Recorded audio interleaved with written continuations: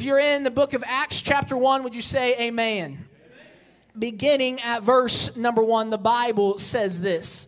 It says, "The former treatise have I made, O Theophilus, of all that Jesus began to do and teach, until the day in which he was taken up. After that, through the Holy Ghost, he had given commandments unto the apostles whom he had chosen, to whom he also showed himself alive after his passion by many," and somebody say these next two words, "infallible proofs." It means they had no question as to who he was. The proofs were infallible. They knew who this Jesus was.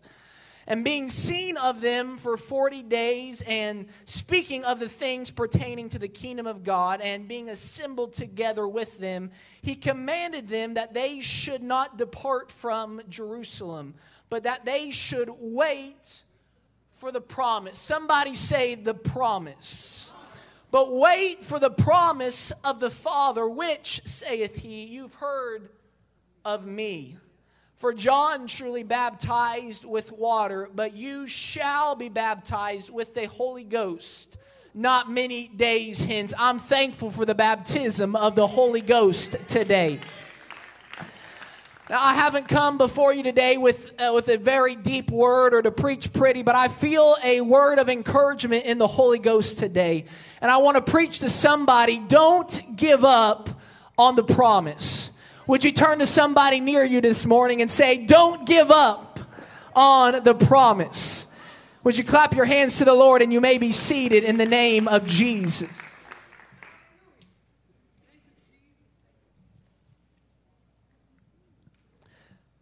We find in the scriptures that Mary Magdalene and Mary, the mother of James, were among the first who discovered the empty tomb of Jesus. It was the third day, and they had come with a certain level of expectation as to what they were going to find that day, because the Bible tells us that they had brought with them ointments. They had come to anoint the body of the Messiah. They believed they knew what they were going to see when they got to the tomb that day. They believed they were going to come and they would find the body of the crucified Jesus, and they had brought the required things so that they could anoint his body. But when they arrived at the tomb, they found something that they weren't quite expecting, because they had expected to anoint the body of Jesus, but when they arrived at the tomb, they didn't find the body of Jesus. But instead, they found that it was happening exactly like Jesus had promised that it would happen, because it was the third day and the tomb was empty. And it was in the midst of their shock and the fear at the sight before them that they bowed down their faces to the earth in Luke chapter 24 and verse number 5. "And the angels that watched them come to the tomb with their shock, they said to them," in verse number 6, they said, "He is not here, but he is risen. Remember how he spake unto you when he was yet in Galilee." Luke 24 and verse 7, saying, "The Son of Man must be delivered into the hands of sinful men and be crucified, and the third day he would rise again." And I love what the scripture says next in Luke 24 and verse number 8, when the Bible says that they remembered his words. Isn't it incredible how God can tell you exactly what he's about to do, but then when he does it, you look at it and say, "Oh Lord, I didn't expect that to happen." God can tell you exactly how everything's about to play out, but when it finally does, and when it happens the way he said it was going to happen, we still stand back and say, "Oh my Lord. It actually happened the way that he said it was going to. It actually happened that there was no seal and there was no stone in this world that could prevent the word of God from coming to pass." Now, you might have come from a different kind of church background this morning, but I've been in some churches that when you walk in on the back wall, there's a figure of the cross and they have Jesus hanging on the cross. Well, you might notice there's something a little bit different about a Pentecostal church this morning, because we have an image of the cross on the back wall, but the cross is empty. And I'd like to tell somebody today that the cross isn't the only thing that's empty. Because when they took his body off of that cross and they placed it in the tomb, they thought it was a done deal. They thought it was over. They thought that was going to be the end of the story. But they missed one very important thing. Because all the way back in John chapter 2, Jesus had promised some people, if you destroy this temple, on the third day I'm going to raise it up again. And there was no stone, there was no seal, there was no guards that could prevent the word of God from coming to pass. It's almost like Jesus knew what he was talking about. It's almost like when Jesus says that you can go ahead and write it down. You can go ahead and count on it because it's going to happen exactly the way that Jesus said it was going to happen.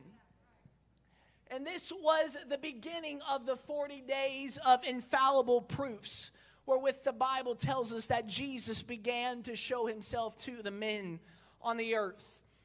And we find that he first appears to Peter and to the disciples. And Paul tells us something very interesting in 1 Corinthians 15. That after Jesus had shown himself to the disciples, Paul writes that Jesus then appeared to over 500 brethren at once. Somebody say 500. This Jesus who was showing himself with infallible proofs, showed himself to the brethren and over 500 of them at one time. And this is the group of believers that Jesus is addressing in our opening text in Acts, the first chapter, when Jesus was assembled together with them and he began to give them some commandments. Now you have to understand something about the crowd that was assembled there that day that heard Jesus speak. That crowd knew exactly who this Jesus was. They understood that this Jesus was the same God who in the beginning created the heavens and the earth. They understood that this Jesus was the same God who spoke and mountains trembled under the majesty of his voice. They knew the God who said, "Let there be light," and there was light. The God who said, "Let the earth bring forth trees and fruit," and barren trees began to bring forth fruit. This was the Jesus that was speaking to them that day. And understand this morning, before you can understand anything else that's written in this Bible, before you can understand one single word that is written in this book, you must understand a very simple principle from the book of Genesis in the first chapter. And that is simply that when God says it, it happens. There's no ifs.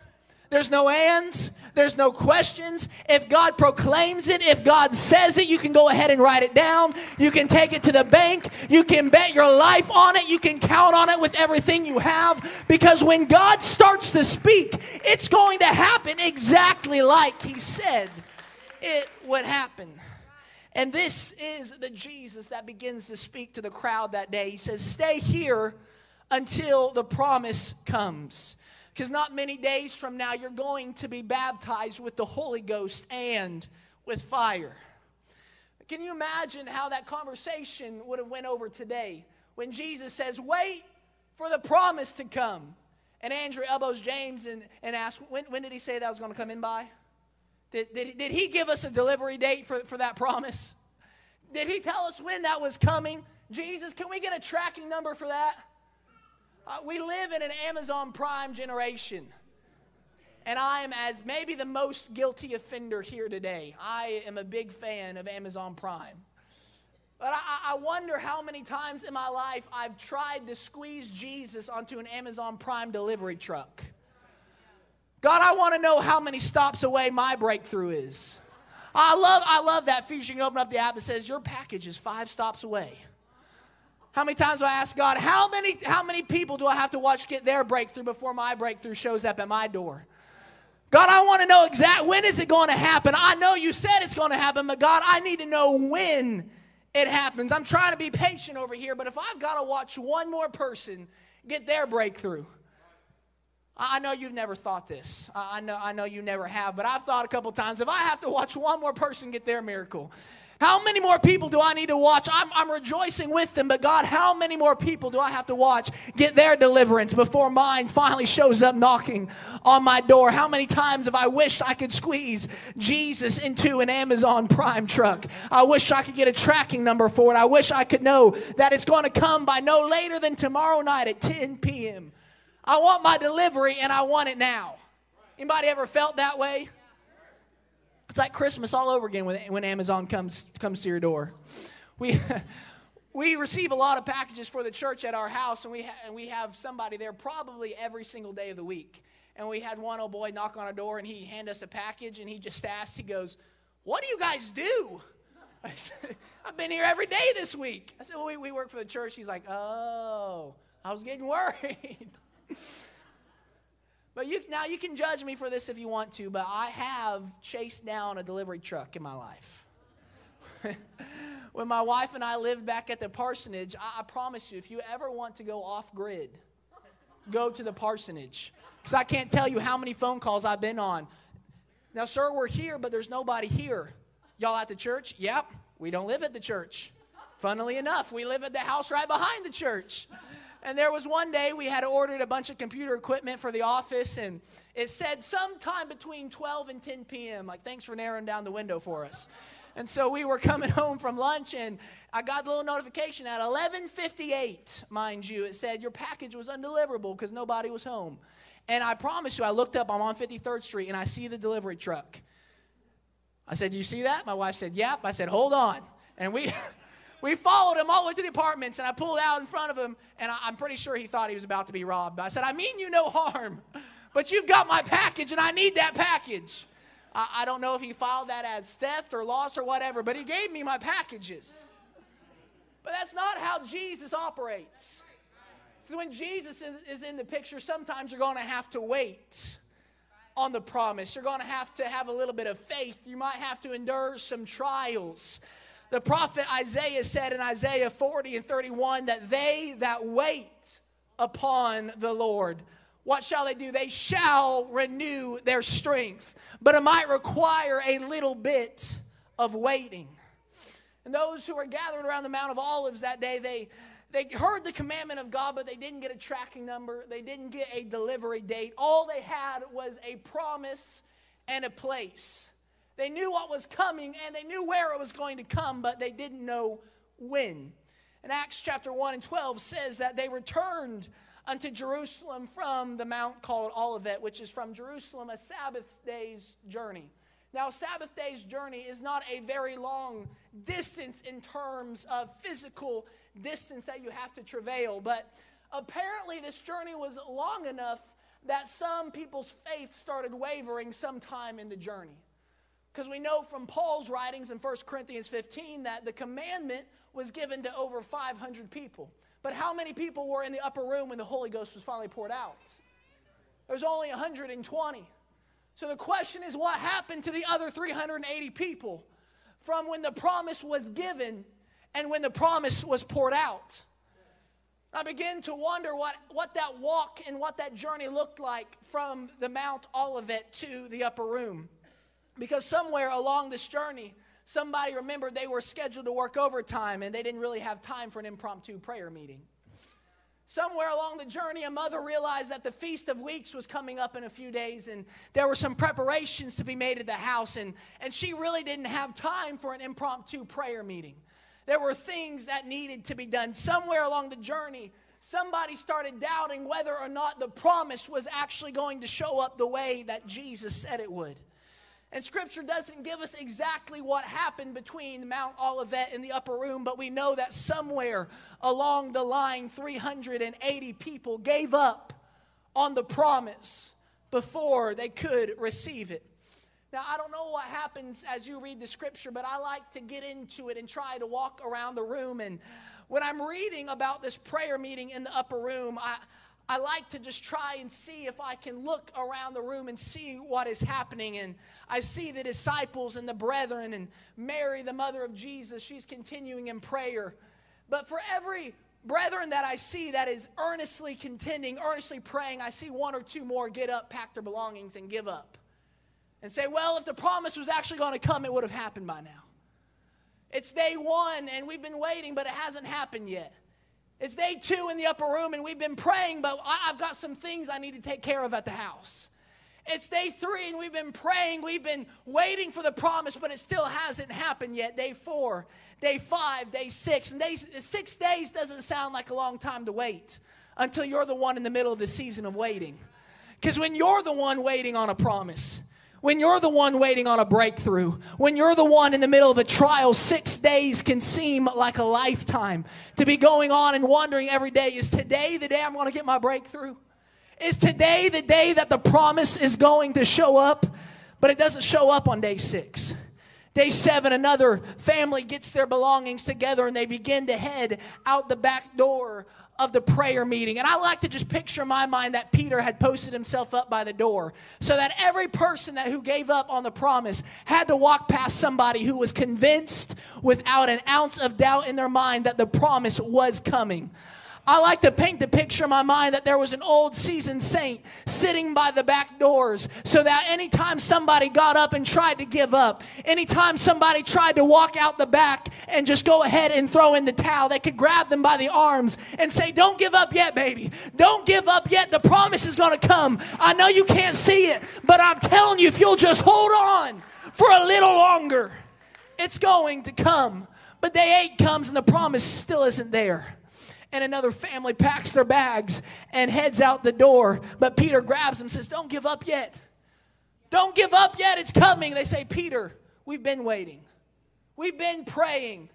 But if God was going to bring the promise, if this was really going to happen like he said it would, surely it would have happened by now. Anybody ever heard this? You're wasting your time in that church. You're wasting your time going there every Sunday night, every Wednesday, every Thursday night. You've been praying about this for an awful long time and it hasn't happened yet. You're just wasting your time.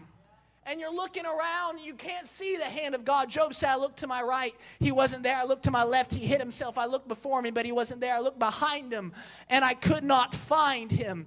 When you're in that season of waiting, it's a lonely season. It can feel like you've been abandoned, like you've been forsaken. But I want to tell somebody in the Holy Ghost today that day 9 in the upper room is not a good time to start questioning the promise. Day 9, you are too close to it now. You're too close to the miracle now. You're too close to the breakthrough now to start questioning whether or not you still believe the Word of God. Day 9 is not a good time to start questioning in the middle of the trial, in the middle of the season of waiting, in the middle of your questions. It's not a good time to still be trying to figure out if you believe the Word of God. You've got to make up in your mind before you leave this house today that every promise that's written is for me. Every word in this book is for me. And I believe if he said it, it is going to come to pass. But I like to picture that Peter had stood by that back door and everybody that tried to walk out had to walk past somebody who had a made-up mind that it's going to happen exactly like Jesus said that it would happen. And I can imagine the conversation as another man grabs his family and tries to walk out the back door and tries to convince Peter, it's never going to happen. Peter, it's not on its way. Peter, if it was going to happen, it would have already happened by now. But there was something that man didn't know about Peter. You see, Peter was there in Matthew chapter 8 when the man with leprosy reached out his hands and Jesus said, be thou cleansed, and immediately the man was cleansed. Peter was there and he saw it happen. Peter was there in Mark chapter number 4 when the waves started rocking the boat a little bit and the disciples started being afraid. And Peter was there when Jesus stepped on the helm of that ship and Jesus said, peace, be still. And Peter watched as the waves calmed, as the winds abated. You see, Peter was there in John chapter 11 when Lazarus had been laying up in the tomb for 4 days. And they said, surely by now he stinks. But Peter watched Jesus walk up to the face of that tomb and say, Lazarus, come forth. And Peter watched with his own eyes as he who is dead began to walk with a newness of life. Can I tell somebody this morning that you've come too late to convince Peter that it's not going to happen? You've come too late to convince Peter because he's seen it with his own eyes when Jesus says it. When Jesus says it, it doesn't matter how long it takes. It doesn't matter how long I have to wait. It doesn't matter how many trials. It doesn't matter how many struggles come my way. I'm already convinced that when Jesus starts speaking, things start changing. Things start happening when Jesus starts speaking. Peter wasn't going to give up on the promise. You can walk out if you want to. You can give up if you want to. But what if the promise comes tomorrow? What if the breakthrough you've been praying for comes tomorrow? What if that 200 soul revival comes tomorrow? I've heard it ever since I came to this church that Bishop Bingham would get up behind the pulpit and preach that somebody's going to give up 5 minutes before the return of the Lord. I want to tell you, what if it comes tomorrow? What if the eastern sky split tomorrow? What if we wake up in the morning to the sound of Gabriel blowing that trumpet? I'm telling somebody, don't give up on it yet. He's coming, and I believe it's going to happen just the way that he said it would happen. But can I bring this thing back into first gear for a couple minutes and help somebody? Day 9, it's not a good time to start questioning whether you believe the promise. Do you know what happens when you start questioning whether you believe the promise? When you start questioning whether or not you believe the word of God and you believe the promise, you start worrying about things that God never meant for you to worry about. When you start questioning whether or not you believe the word of God, you start being afraid of things that you've already been promised protection from. You start investing your time into things that you have no business investing your time into. You start building things that you have no business building. But it starts happening when you begin to question whether or not you believe the promise. We watch this process play out right before us in the scripture in the book of Genesis with the story of the flood. Is everybody familiar with the story of the flood? It's an incredible story to all three of you who know it. It's an awesome story. God comes to Noah and he says, Noah, I'm about to destroy the wickedness off the face of the earth. I'm going to open up the heavens and it's going to rain. And Noah's sitting there scratching his head thinking, hold on a second. What exactly is this rain? You said rain? Well, God, what is rain? I've never seen anything like that before. Noah, let me put this in simple terms for you. Water is going to fall from the sky. And now I know some of our young people would have been there, they would have said, okay, boomer, whatever you say, wow, water from the sky, you think so, huh? That's something. I've never seen anything like that before. But God says, Noah, listen, I know you've never seen anything like it. I know it's hard for you to wrap your mind around this thing I'm calling rain. But Noah, you need to build a boat to save your family. I want you to get the picture this morning how incredible it is that Noah just took God at his word. He'd never seen rain. He'd never seen water fall from the sky. He'd probably never even seen a boat. Why do you think God had to go into such strict dimensions and instructions on how to build the boat? Noah's like, I don't know what you're talking about, God. But Noah took God at his word. There was something inside of him that stirred up and said, even though I don't quite understand it, even though I can't quite wrap my mind around it, I believe that if God said it's going to happen, even if I can't quite picture it, if God said rain is coming, I believe it's going to happen. Preacher, let me get this straight. You're telling me that in a moment, in the twinkling of an eye, the dead shall be raised incorruptible, and we shall be changed. You're telling me that we which are alive and remain shall be caught up together with them in the clouds to meet the Lord in the air, and so shall we ever be with the Lord. Listen, I know you've never seen anything like the rapture. I know it's hard to wrap your mind around what it's going to look like when the dead are raised first and we are caught up with them. I know it's a hard thing to picture in your mind, but I'm looking for somebody today who would have a Peter kind of spirit, who would have a Noah kind of spirit, and say, even though I don't quite understand it, even though I don't know exactly how it's going to happen, I don't know when the trumpet's going to sound, I believe that if God said he's coming for his church, he's going to come back for his church. I believe that if he said he's coming for a spotless bride, I want to be ready, and I want to be in that number. I can't picture it. I don't understand it, but if he said he's coming, I want to be ready for his return. So God tells Noah, I know you've never seen rain before, but it's going to happen. Tell your neighbor, it's going to happen. And it did. It happened exactly like God said that it would happen. And they were on the ark for 40 days and 40 nights. And when they come off the ark, Noah and all his sons, Shem, Ham, and Japheth, and their wives, we find another promise given to them in Genesis chapter 9. And the Bible uses this language over and over again. It says, after the flood, this happens. And this happened after the flood. And this is after the flood in Genesis chapter 9 and verse number 8.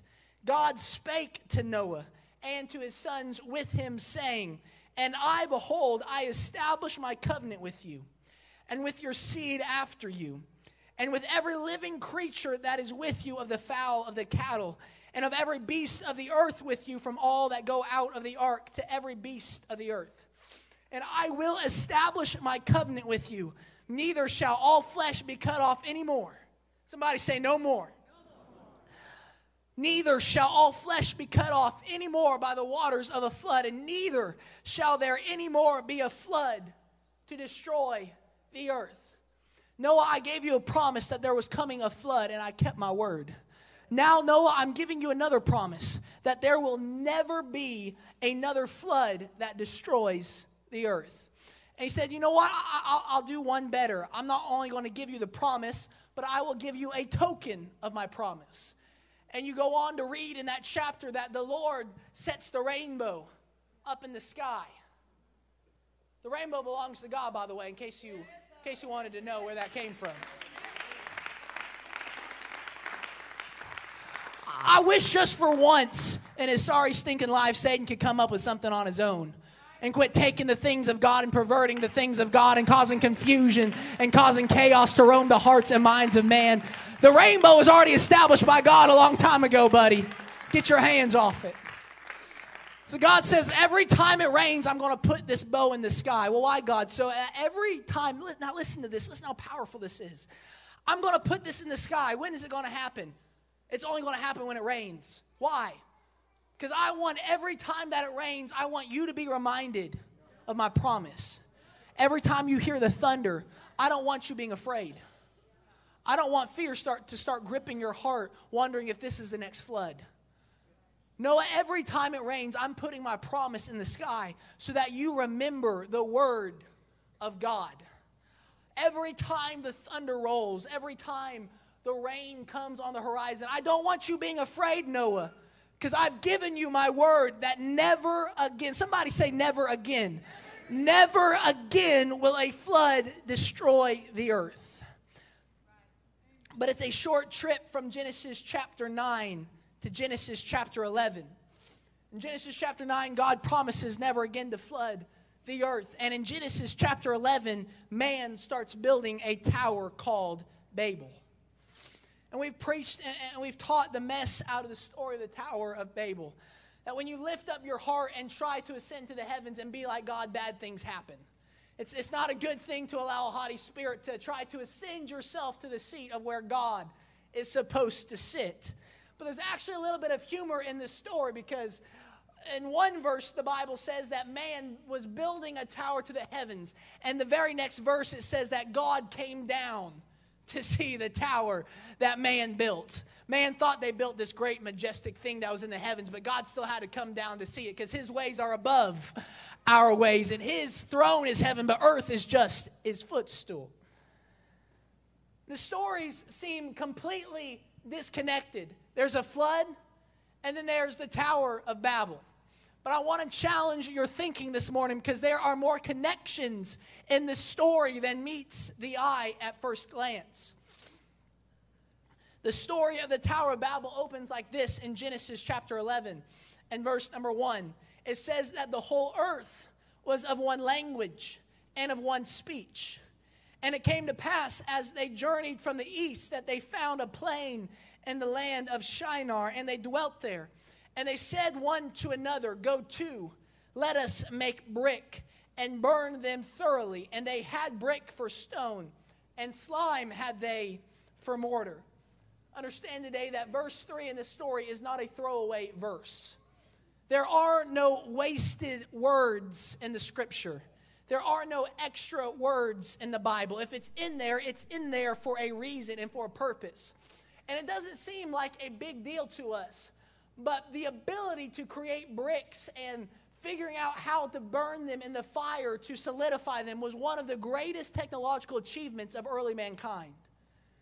It opened up a new method of building that they could build greater and more strong and sturdier structures than had ever been possible in the history of humanity. This was a technological breakthrough. And when you begin to study archaeology, you find that among the discoveries of early Mesopotamia, that the creation of mud bricks and of fire bricks was this amazing breakthrough. It's almost like the Bible doesn't inform us about history, but history informs us about what happened in the Bible. And as you begin to look through history at these structures that man would make out of mud brick and fired brick, you find that archaeologists have given them the name ziggurat. Somebody say ziggurat. It's just a fun word, ziggurat. You find them all over the earth. But there's something so very interesting about these structures, because they were always about more than just reaching into the heavens. When you begin to study ziggurats in history, you find that there's always two components. I know we're in first gear, but if I spit this to the fifth row, I'm afraid somebody's going to miss it this morning. There's always two components to a ziggurat. There's the spiritual aspect when man is trying to reach to the gods, but there's also a physical aspect where man is trying to distance himself from the earth. I quote from Odyssey Archaeology. He says, "We know of at least 32 ziggurats in Mesopotamia and western Iran. Typically, they are built out of a core of mud brick and an outer skin of fired brick." What did the Bible say? They brought to them bricks and they put them in the fire. And they set them in bitumen mortar. Why? To protect it against flood damage. A big part of the relationship between the ancient people and their gods was pure show business. Sumerian priests put on a good show, and where better to stage the show than on a high platform where the whole population could see it. But on a practical level, the ziggurat protected the temple from the violent floods that periodically devastated the land. I quote from Angie Kordick when she says, "Built in ancient Mesopotamia, a ziggurat is a type of massive stone structure resembling pyramids and featuring terraced levels, accessible only by way of the stairways."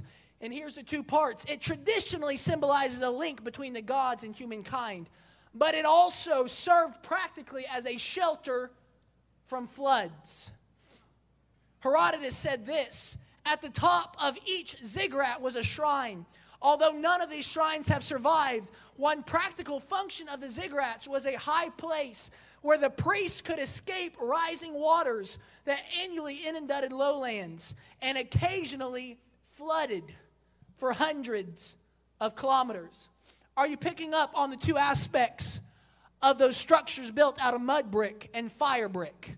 They wanted to reach to the heavens, but they also wanted to protect themselves from floods.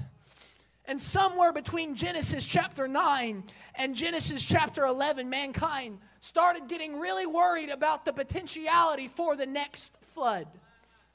Somewhere between when God gave the promise in Genesis 9 and Genesis 11, when they said, "Go to, let us take brick and let us build us a structure that we may distance ourselves from the earth." Somewhere between Genesis 9 and 11, mankind began to question whether they really believed the promise of God.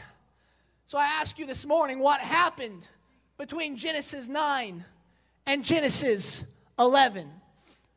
With the fear of sounding too facetious this morning, I want to tell you that between Genesis 9 and 11 is Genesis chapter 10. And in Genesis chapter 10, we find the genealogy of the generations from Noah to those men who built the tower in Babel. And it's always so easy to skip over genealogies when we get to them in our yearly reading plan. Don't nod right now, I can see you. It's so easy to skip over them. But they're there for a reason. There's no wasted words in the scripture. And when you begin to look at genealogies, you will often find a powerful truth just waiting for you to uncover it. And Genesis 10 begins to go through the genealogies, and we start with a man named Noah. Somebody say Noah. Noah's name literally means to rest. That's what the name Noah means. It means to rest. Noah, the Bible says, was a man who walked with God. And if I could say it like this to you this morning, that he was a man who rested in the promise of God. His name meant to rest. We start with Noah, the man who rested in the promise of God. But then you get to the first generation after the flood. You find Shem, Ham, and Japheth. Shem meaning simply the name. Japheth meaning to be persuaded in a thing. So you could read their names like this, to simply be persuaded in the name. And I hope today that there are some people in this place who are simply persuaded in the name of Jesus.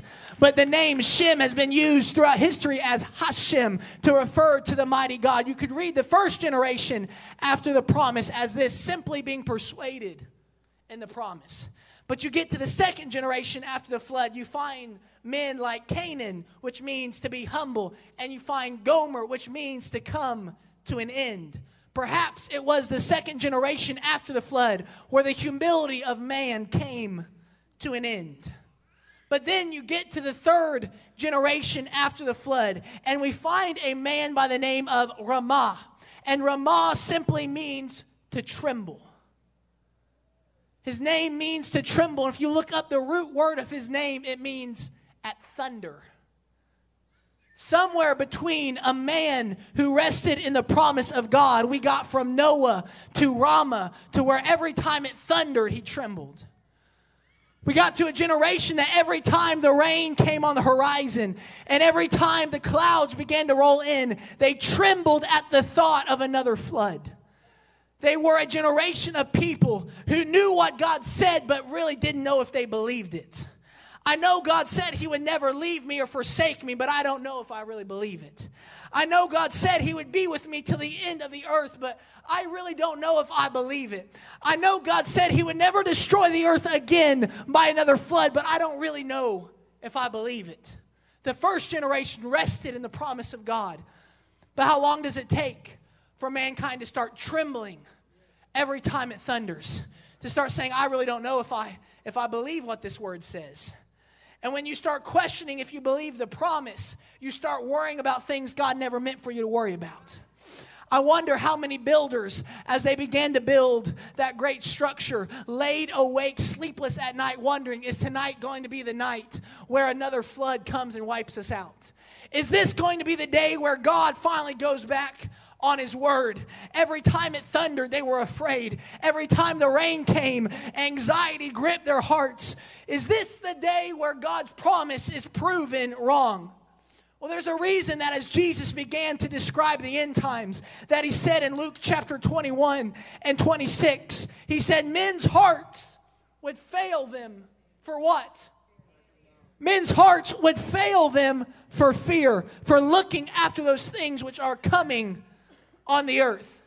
We live today in a generation that questions the validity of the Word of God. Maybe your parents went to church.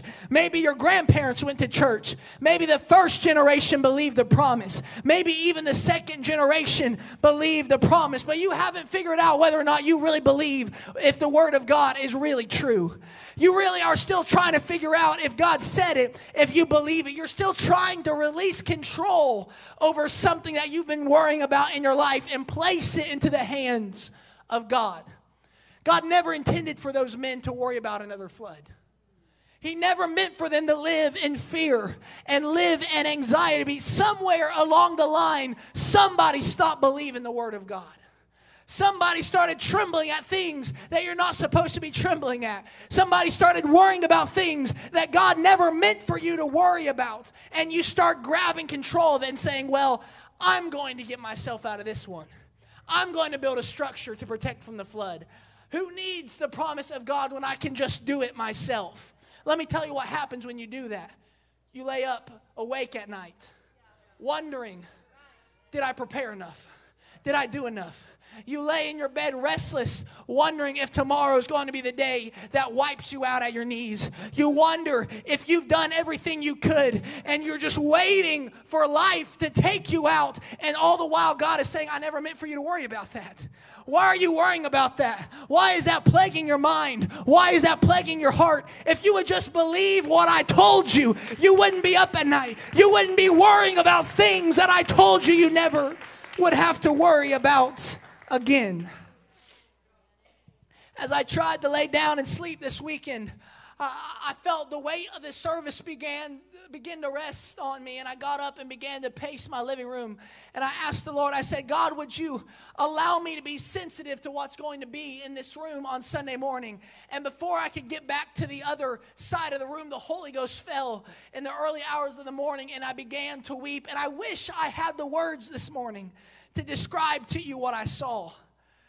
But I saw, as it were, I saw somebody's mind. I don't know how to describe it other than that. But I saw somebody laying down in bed. They were curled up in the fetal position. And I could see their mind. It looked like a whirlwind. So, and as I watched their mind go round and round, I saw these three things begin to orbit that mind. And understood that it was fear, it was worry, and it was anxiety that was cycling this whirlwind in their mind. And if I have ever, I don't claim to know much other than Christ and Him crucified, but I know that I'm walking in the Holy Ghost this morning when I tell you that somebody in this room today has had some sleepless nights this week. Somebody has been laid up in your bed late at night, wondering when everything was going to fall apart, wondering why things haven't turned around yet, wondering if it's still even worth it to go to church, wondering if it's still even worth it to get your kids out of bed and to get them in church clothes and to drag them to the house of the Lord, because you've been waiting and it hasn't happened yet. You've been looking for your breakthrough, but it hasn't happened yet. And fear and anxiety and worry has been keeping you up at night, telling you your breakthrough's not coming. It's never going to turn around for you. It's never going to happen for you. But I've just come simply to preach to somebody this morning. Do not give up on the promise, because God's given you some promises in this word that He will never leave you and He'll never forsake you. If you take your hands off of it, if you put it into the hand of God, I promise you it's going to be okay. I promise you that all things work together for the good of them that love God and are called according to His purpose.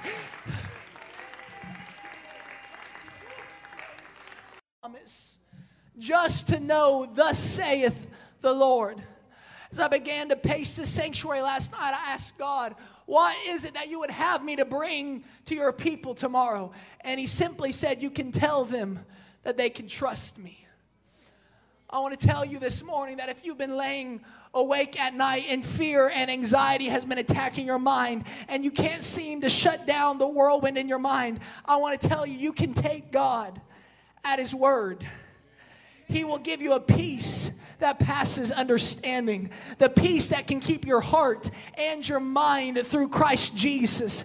If I'm touching anybody today, if this word has touched anybody today, I just wish that you would find a place at this altar and you would just surrender it today. Say, God, I'm going to stop building the tower. God, I'm going to stop laying bricks upon bricks. I'm going to stop going to the kiln. I'm tired of worrying about things that you told me I didn't have to worry about. I found a promise written in this word that said He will never leave you. He will never forsake you. The righteous has never been seen begging for bread. There is a promise that is extended to you today, that if you will take your hands off of it and you'll place it into the hands of a loving God and a loving Savior, that His yoke is easy. His burden is light. When the weight that's on your shoulders becomes too much for you to bear, would you put it in his hands? Don't give up that He'll take it. Don't give up on the promise that His burden is light. Don't give up on the thought that you can have restful nights. Don't give up on the thought that He can step in when there seems to be no way. Don't give up on the promise today that even when you can't see it, He's still working. Even when it doesn't make sense to you, He's got His hands in it. He's got His hands on your life. He's with you and He will never forsake you. Would you reach over and pray for somebody today? Would you reach over and encourage somebody in the Lord? His promise still stands. His faithfulness is still great. You don't have to worry about it today because He is faithful. Because God is not a man that He should lie. But He will do what He has promised to do. Would you lift your voice to that God today?